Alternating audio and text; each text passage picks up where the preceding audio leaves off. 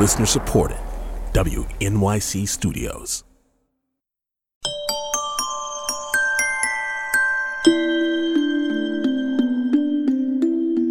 I'm Rebecca Ibarra, host of WNYC and NPR's Consider This, in for Tanzina Vega. This is The Takeaway.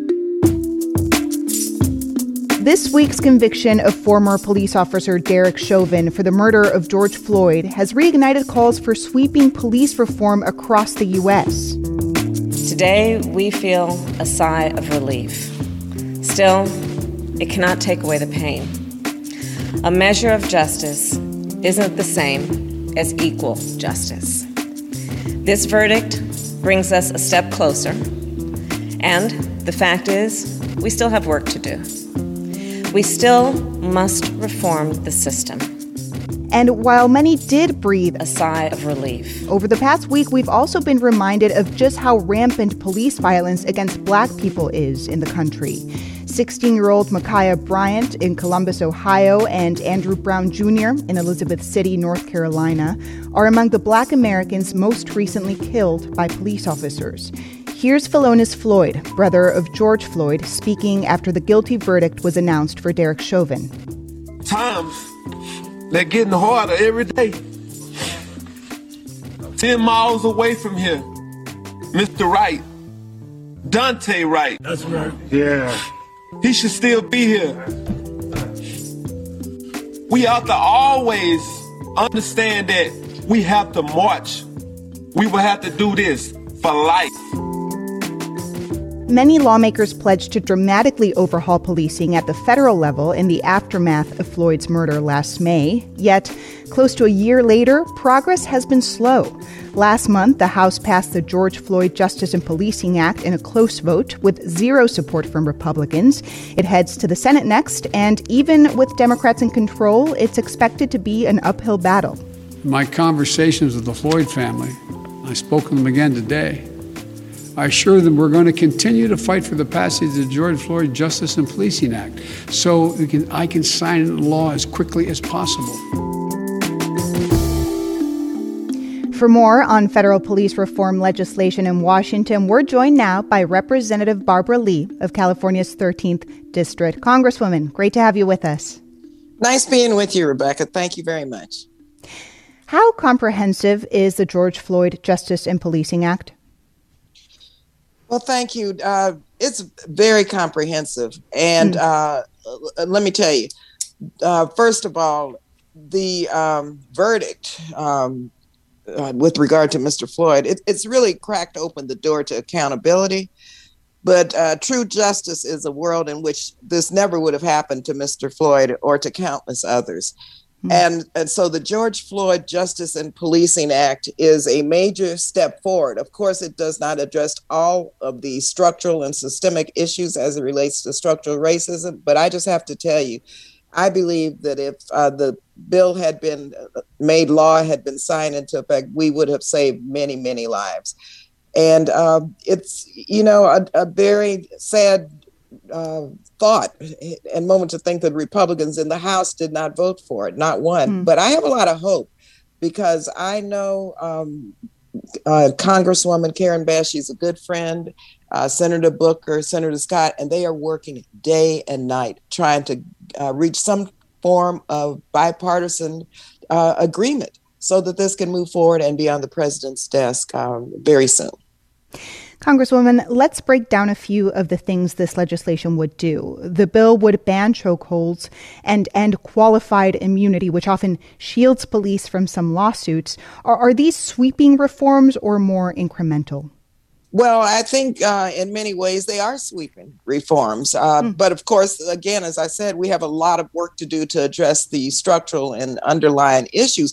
But when you look at the fact that if a police officer hurts or kills someone, they should not have immunity from lawsuits. They currently do. That's a sweeping reform. Banning the use of chokeholds. I mean, can you imagine anyone, especially Republicans, saying we should allow chokeholds? That's a sweeping reform.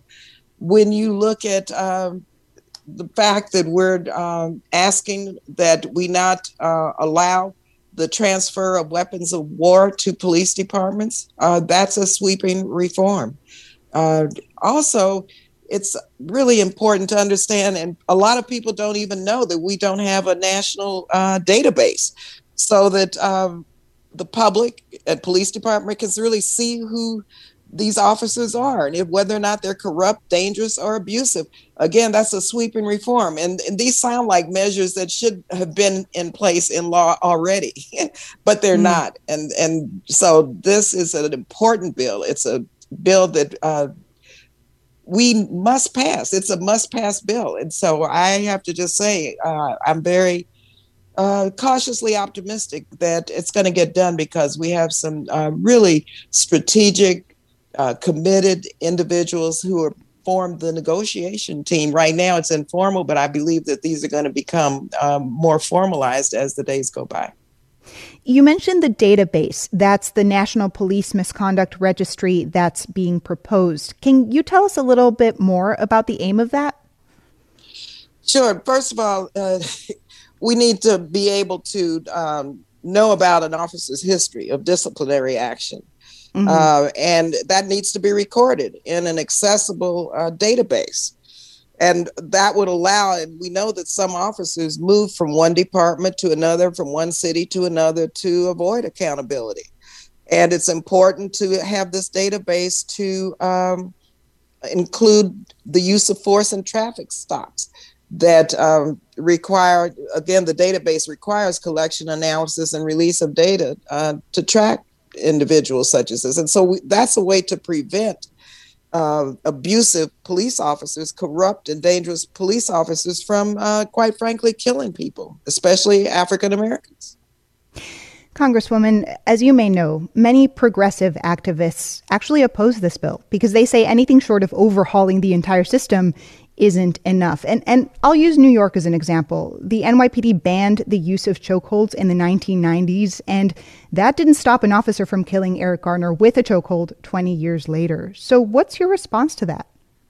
Well, my response to that is it may not go far enough. I voted for it. I'm a progressive.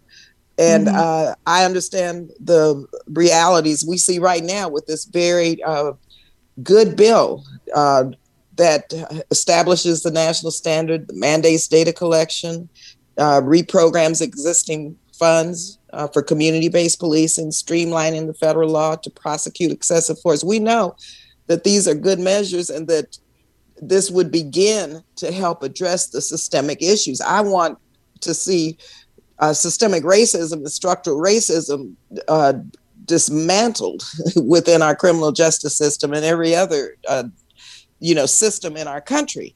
And so the political realities are we've got to get this passed. And it may not go far enough. Many agree it doesn't. But we have to start somewhere to save lives. And this will save Black and brown lives. So people like Gina Clayton Johnson, an attorney and activist, say Black and brown folks have organized and helped elect Democrats to office in the hope that lawmakers will deliver on a commitment to race, justice, and equality. So, Congresswoman, when Democrats like you are up for re-election, will you be able to look voters like Clayton Johnson in the eye and say this bill is the best we could do? Absolutely. And let me tell you, first, I just have to say she's right. Black and brown people elected Democrats to Congress, the House, and the Senate, as well as the White House. And so there's accountability there that's required. And again, our young people who are protesting peacefully in the streets, in many respects, they are pushing the envelope to make sure that police reform becomes a reality in this country, as well as dismantling systemic racism. When you look at the composition of the Senate, and again, I get very frustrated myself because Democrats have the House, the Senate, and the White House.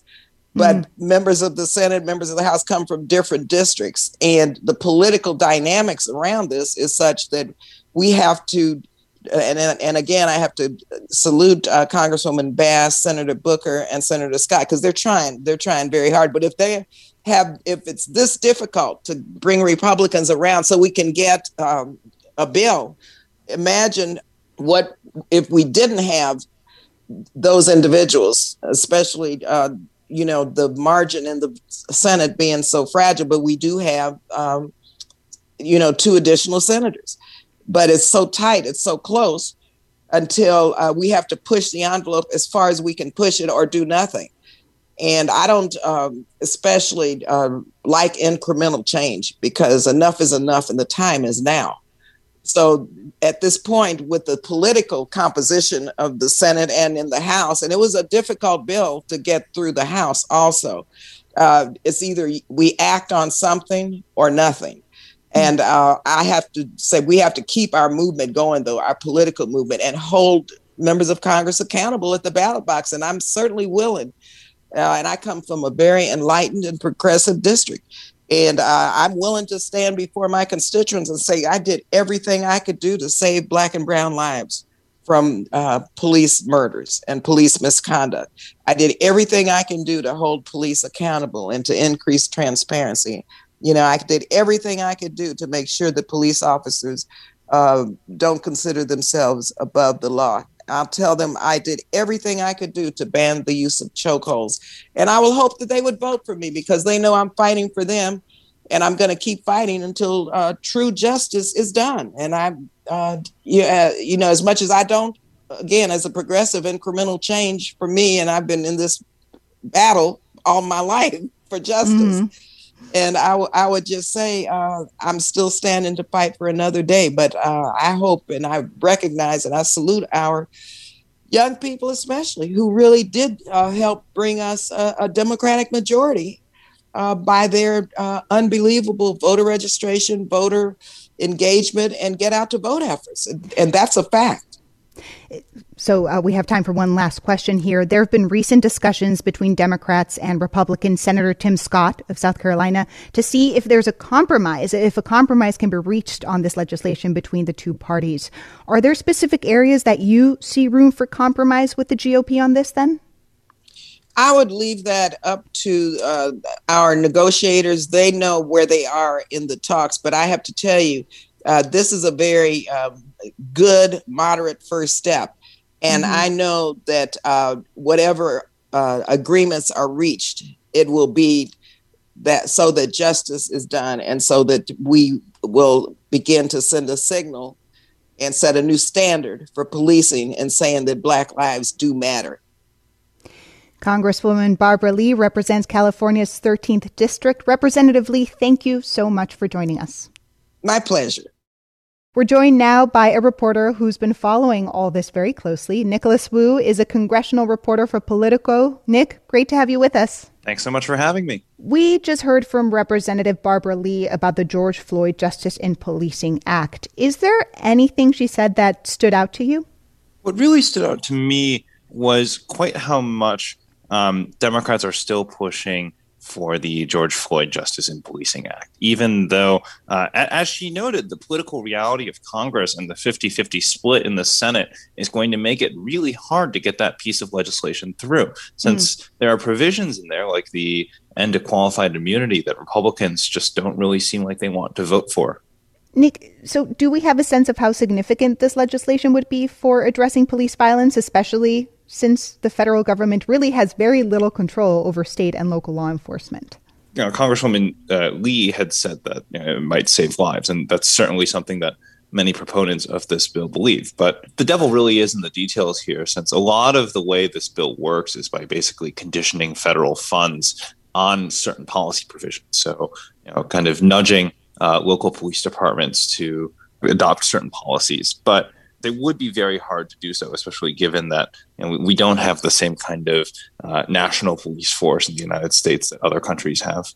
It's interesting that you say this is going to be really hard to pass. And one of the sticking points you mentioned is qualified immunity. Can you tell us why this is such a sticking point, qualified immunity? Well, for Democrats, they see it as something that basically allows cops to act with impunity, because they think that with these sorts of legal protections in place for police that make it very hard to bring civil suits against them, cops can act like they won't face any sort of repercussions for their actions. Congresswoman Karen Bass basically made that point to me a couple days ago. But for Republicans, this is something that would lead to all sorts of unnecessary lawsuits against police and would get in the way of allowing police to actually do their police work because they'd be fighting lawsuits all the time. Republican Senator Tim Scott has proposed an alternative police reform proposal, which some Democrats have said it is too narrow in scope. Could there be any room for compromise there? There might be. And Senator Scott is talking with Congresswoman Bass, who's the lead sponsor of the George Floyd bill. And, there aren't any formal negotiations yet, and they're still waiting for any signs of movement among leadership in both the House and Senate. But at the very least, they have this line of conversation going. And if there is going to be any sort of movement, it's going to be among these people who have been hashing out the details on this legislation all along. Nick, some activists, including those from the Movement for Black Lives, oppose the legislation as it currently is. Where is their opposition coming from? So, as some people from the Movement for Black Lives have put it, they want a bill that would actually redirect funding from police, defunding the police, so to speak. And so this is where legislation like the so-called BREATHE Act, which I believe Congresswoman Ayanna Pressley is a sponsor, comes in, which would, in addition to some of these policy provisions, would work towards redistributing funds away from law enforcement. Now, this is something that Republicans very strongly oppose and faces resistance from within the Democratic Party as well, especially after many Democrats see their losses in the House last year as in part due to this whole controversy over defunding the police. I want to talk about the Derek Chauvin trial for a second. Was this trial itself pretty divisive in Washington? What did you hear from different lawmakers about the process or the verdict? A lot of lawmakers were withheld a lot of comment until the verdict came down, trying not to influence the jurors. When the verdict finally did come down, it was interesting. I was on the Hill that day, and members of the Congressional Black Caucus had all gathered in one room outside the House floor to watch the verdict read out on a single laptop screen.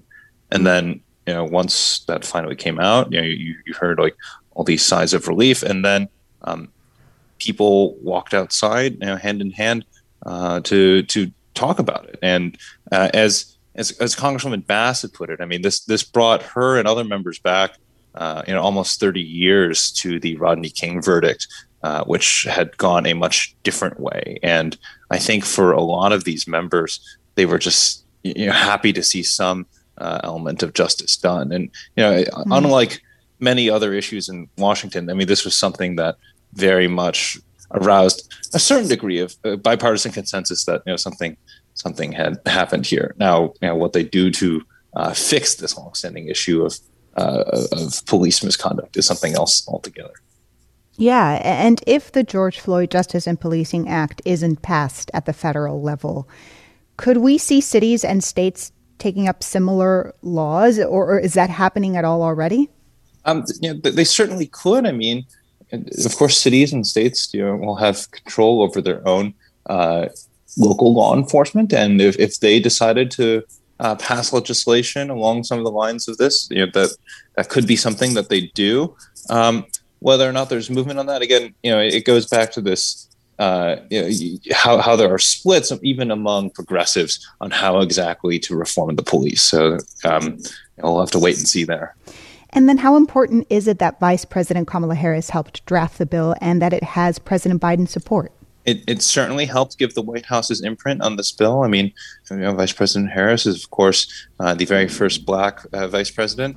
But as we've seen with other issues in Congress, even the support of the White House isn't always enough to shepherd legislation over the finish line. Nicholas Wu is a congressional reporter for Politico. Nicholas, thank you so much for joining us. Thank you.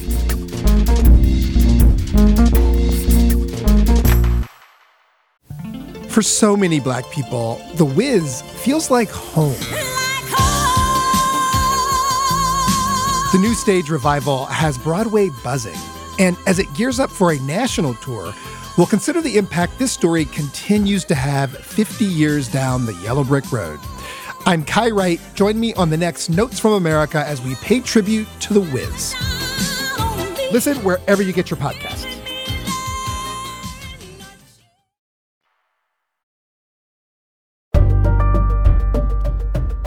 This week, President Joe Biden hosted a virtual summit to address climate change on a global level. Leaders from 40 different countries were in attendance, and several promised to cut down greenhouse gas emissions in the coming years, including President Biden. By maintaining those investments and putting these people to work, the United States sets out on the road to cut greenhouse gases in half by the end of this decade. Organizing the summit is an attempt by Biden to reposition the U.S. as a world leader in the fight against climate change. Under former President Donald Trump, much of that work was halted after his administration chose to withdraw the U.S. from the Paris Climate Agreement. Back in March, Biden also announced the creation of an Environmental Justice Advisory Council as part of one of his executive orders to address climate change. With us to help break this all down is Dr. Mustafa Santiago Ali, former senior advisor for environmental justice and community revitalization at the EPA. Dr. Ali, great to have you with us. Thank you so much for having me. And we're also joined by Maria Lopez Nunez with the Ironbound Community Corporation. She's also a member of the White House's Environmental Justice Advisory Council. Maria, great to have you here. Thank you for having us. Mustafa, you quit the EPA just months into the Trump administration. What has been going through your mind with the climate change summit this week? Well, it is an amazing set of opportunities if it's done right and the accountability is built in, and that we center frontline communities and our most vulnerable countries across the planet, because our people are the ones that get hit first and worst. But seeing some of these commitments is a move in the right direction. We would like to see an even stronger set of numbers to make sure that many of the impacts that are happening inside of Black and Brown and Indigenous communities are lessened and then hopefully eliminated one day. So it's a step in the right direction, and we are optimistic that folks will continue to strengthen the various commitments that they've made. Maria, you're a member of the White House Environmental Justice Council. What exactly is the council working on? We're working on, the initiative called Justice 40. And Justice 40 is supposed to be a 40% carve out of the investments. We're talking about the climate related investments, making sure that they go to frontline communities. And I hope that everyone understands that 40 should be considered the floor, not the ceiling. It's the starting point. To guarantee that investments are directed to those who have been most directly impacted. So then, Mustafa, back to you. What are your thoughts on the Biden administration's actions on climate change to date, specifically when it comes to environmental justice? Well, it's great to have an administration that actually centers both science, climate, and environmental justice. So I think that many of us who've been doing this work for a long time are pleased that that's happening. And we want to make sure that folks also understand that you can't win on climate change if you don't win on environmental justice. Maria just shared, about the 40%. That's a step in the right direction. But we got to make sure that those are real, because it's labeled as benefits. And what our community needs is dollars also. So we want to make sure that folks are actually receiving the benefits and the dollars that are necessary for them to continue to frame out the direction that they want to go in. Also seeing that he has begun to place inside of some of the federal agencies folks who have either come from sets of environmental justice work or competencies in that space is also a step in the right direction. But that needs to continue to grow, because there are over 17 federal agencies and departments that have a distinct responsibility for environmental justice. And of course, under the Biden administration, he has said that it is an all of government approach. So that means that each one of those agencies and departments should be laser focused on the dynamics that are going on inside of our community, and those dynamics, those impacts that are happening in Black and Brown and Indigenous communities and Asian and Pacific Islander and sometimes lower wealth white communities that are actually making our lives shorter and making us sick, are also the drivers in warming up our oceans and our planet. I'm pleased that they're moving in the right direction, but we know that if we don't stay continually holding people accountable, then sometimes folks will slip. Mustafa, I want to talk a bit about this week's climate summit. Did any specific announcements from the Biden administration stand out to you? Well, I think they were all significant because we got a chance to see where some of the 40 members from 40 different countries actually sat in relationship to their commitments. So, many of us had hoped that at least 50% number would come out from the Biden administration or from the United States, and it's 50 to 52%. Some would like to see that number higher because we understand, the climate crisis that we find. I was pleased to a degree to hear that Japan, was giving somewhat successful and significant numbers. And what I mean by that is that anybody below 50% is falling short. So Japan came in at about 46% by 2030. So for the listeners, what that means is, they're going to make sure that they're cutting emissions by that number and then being net zero by 2050, which is sort of the baseline for folks now across the planet. Canada fell a little bit short, to be quite honest with you, even though some would say, of course, the United States and China are the two major contributors. Everybody is contributing to some degree to what's going on, or at least the major countries, if you want to label them that way. So Canada came in somewhere between 40 to 45% by 2030. China was a little interesting, and I'll just close out with China. China said that their peak emissions before 2030 will be that they'll do some work in that space. Didn't give a hard number, but said that they would be carbon neutral by 2060, which is outside of that norm number of 2050 right now. Maria, I want to go back to what you said before, which is the Biden administration has pledged that 40% of the benefits of all its climate policies will be directed towards disadvantaged communities.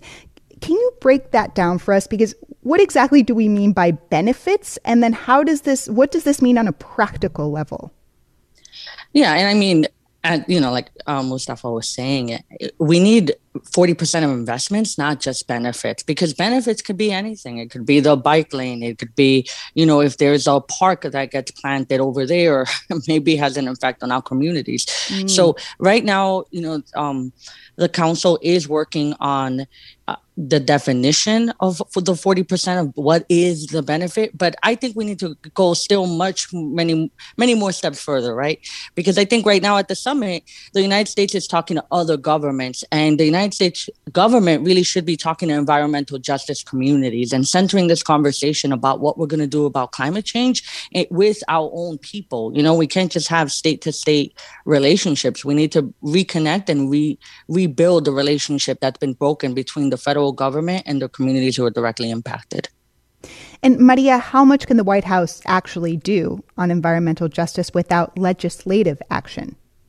I mean, there's always plenty we could do. For instance, I'm not too happy about the net zero. I would like to see us talk about direct emissions, cutting emissions at source, because right now our communities are being assaulted by carbon sequestration plans, techno fixes, geoengineering. There are things that we need at the community level.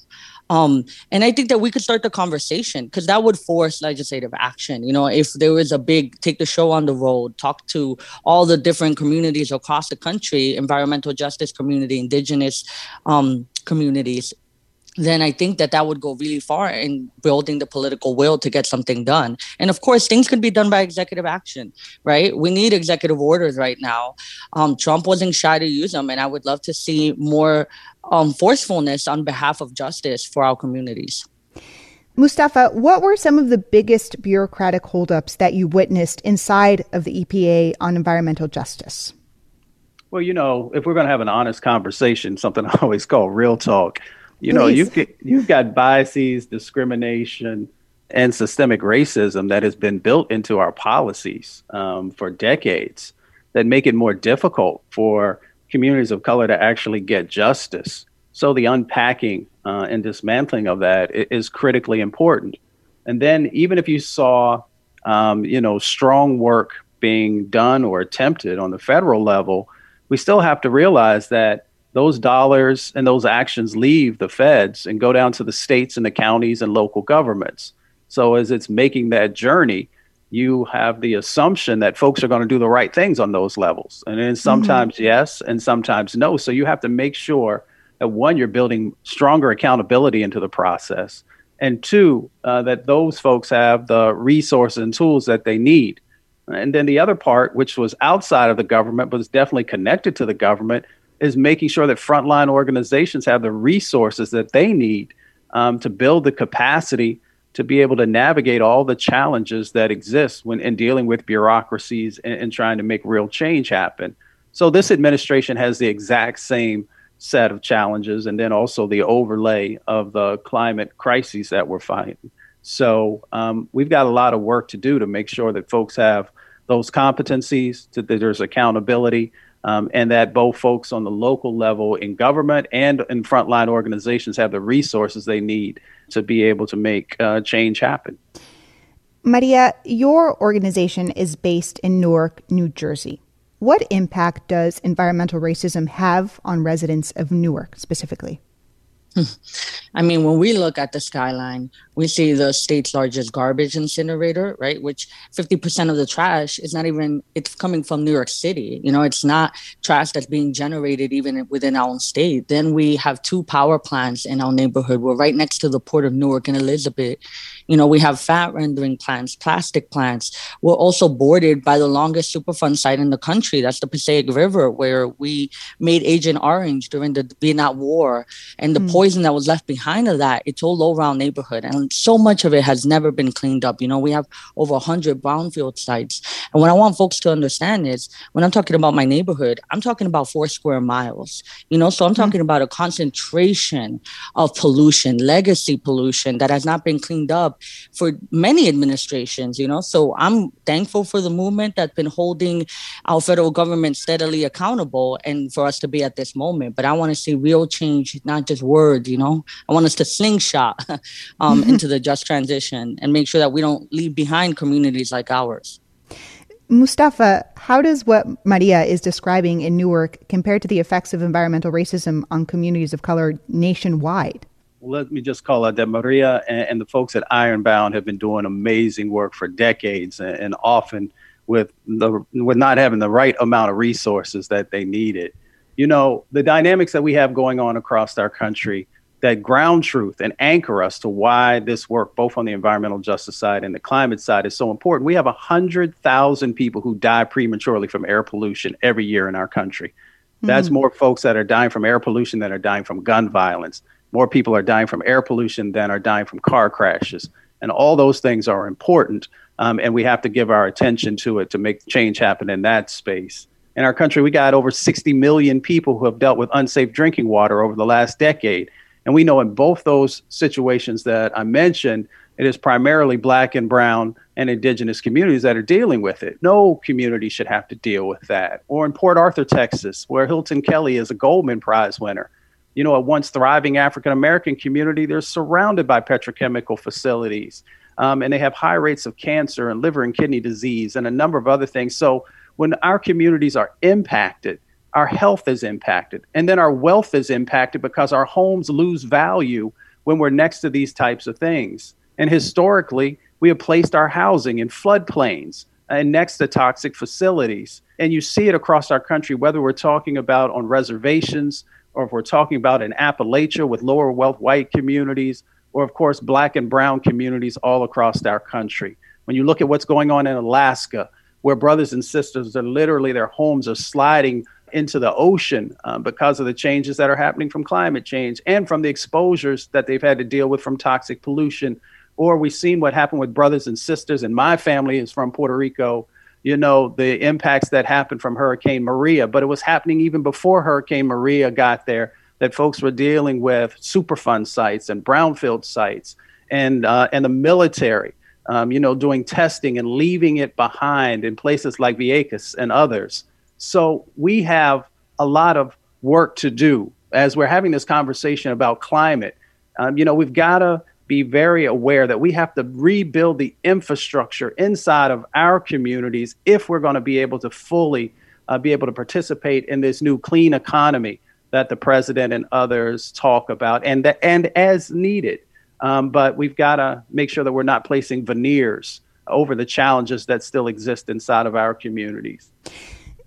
Maria, do you have any advice for local organizers trying to push back against environmental racism and organize?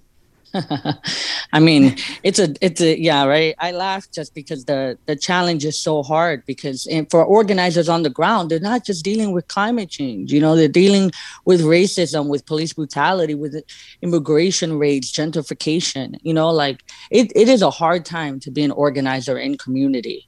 And one thing that Nancy Zach, who's been working with us for 47 years, she always says we can't give up at the same time. So make sure that you have a strong team with you and that you take turns, because this work does wear us down, but we have to keep going. Because of decades of organizing, we've reached the moment we're at today, with environmental justice finally being centered. And I'm hopeful that if we keep pushing, we're actually going to get somewhere this time. Maria Lopez Nunez works with the Ironbound Community Corporation and is a member of the White House's Environmental Justice Advisory Council. And Dr. Mustafa Santiago Ali is a former senior advisor for environmental justice and community revitalization at the APA. Thank you both for joining us. Thank you. Thank you.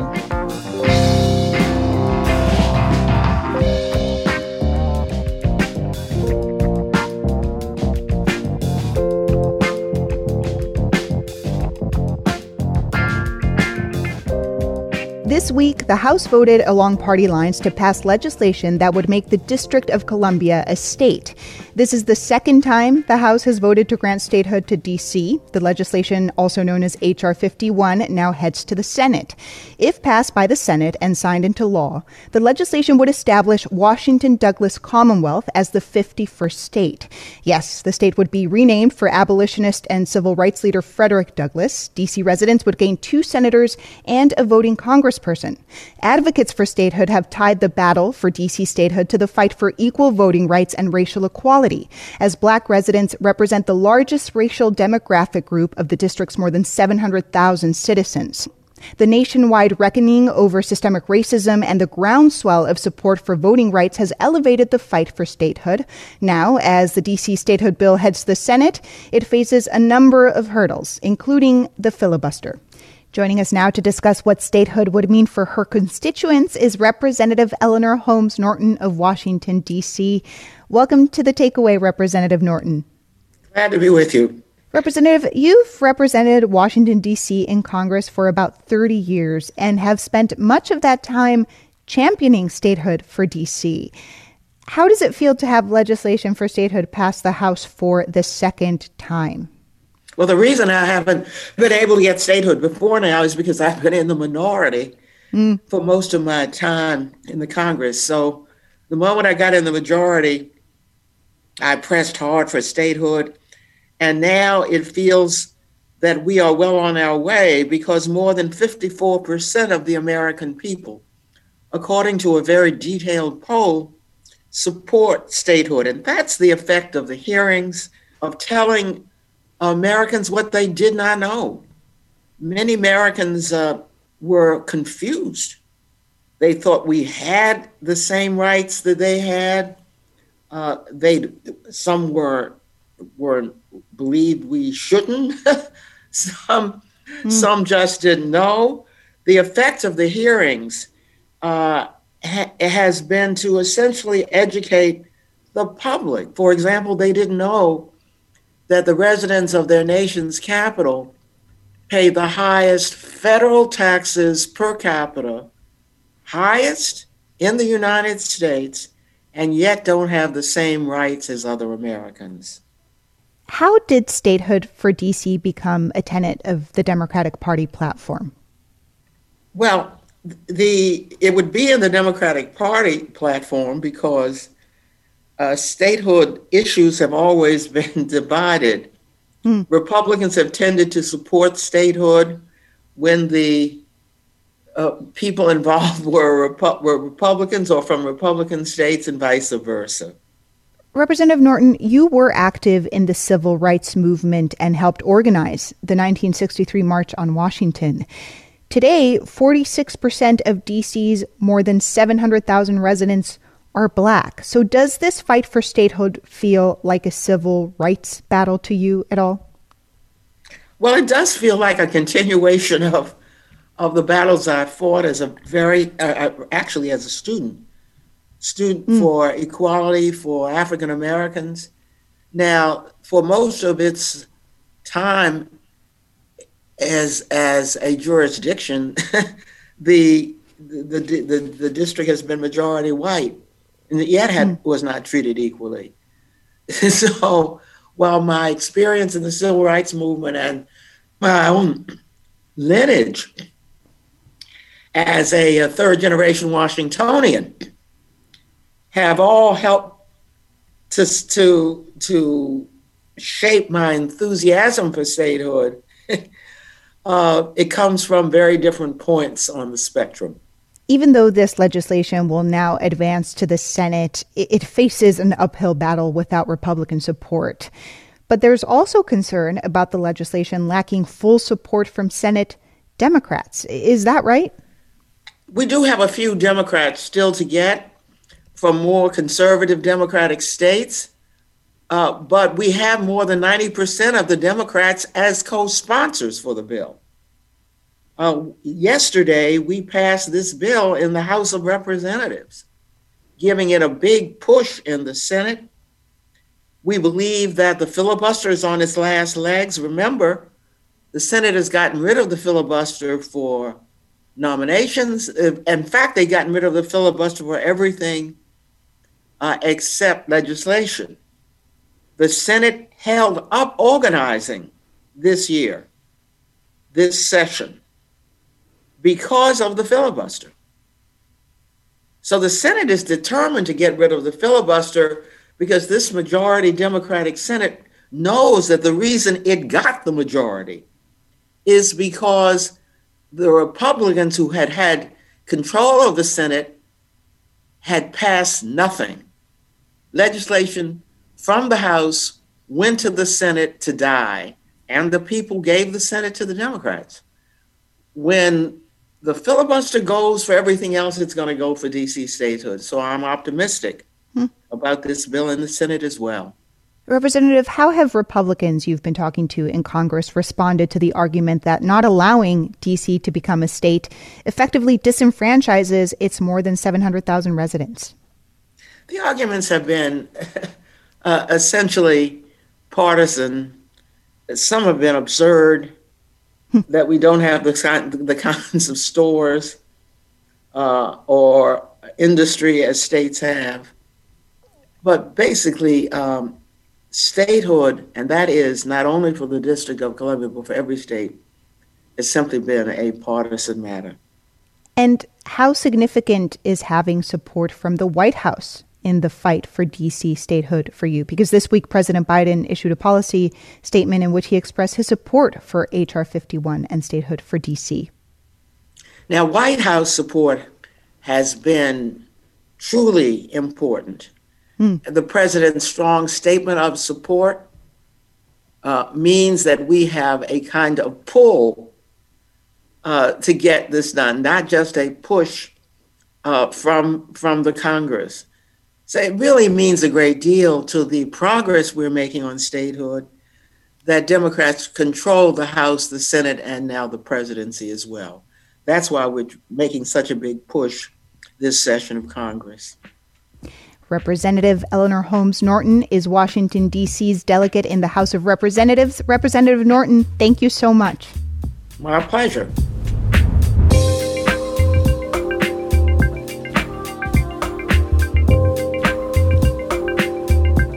That's all we have for you today. It's always wonderful being here with you folks. If you missed anything or want to listen back, check out our podcast. You can find it wherever you get your pods or head to thetakeaway.org. Also, before we go, I want to say a special thank you to the team who works so hard to get this show together day in and day out. Jackie Martin is our line producer. Our producers are Jose Olivares, Ethan Oberman, Meg Dalton, Patricia Jacob, Lydia McMullen-Laird, and our senior producer is Amber Hall. Polly Irungu is our digital editor. Vince Fairchild is our broadcast engineer. Jake Cowett is our director and editor. David Gable is our executive assistant. And Lee Hill is our EP. Thank you so much for listening. I'm Rebecca Ibarra in for Tanzina Vega, and this is The Takeaway.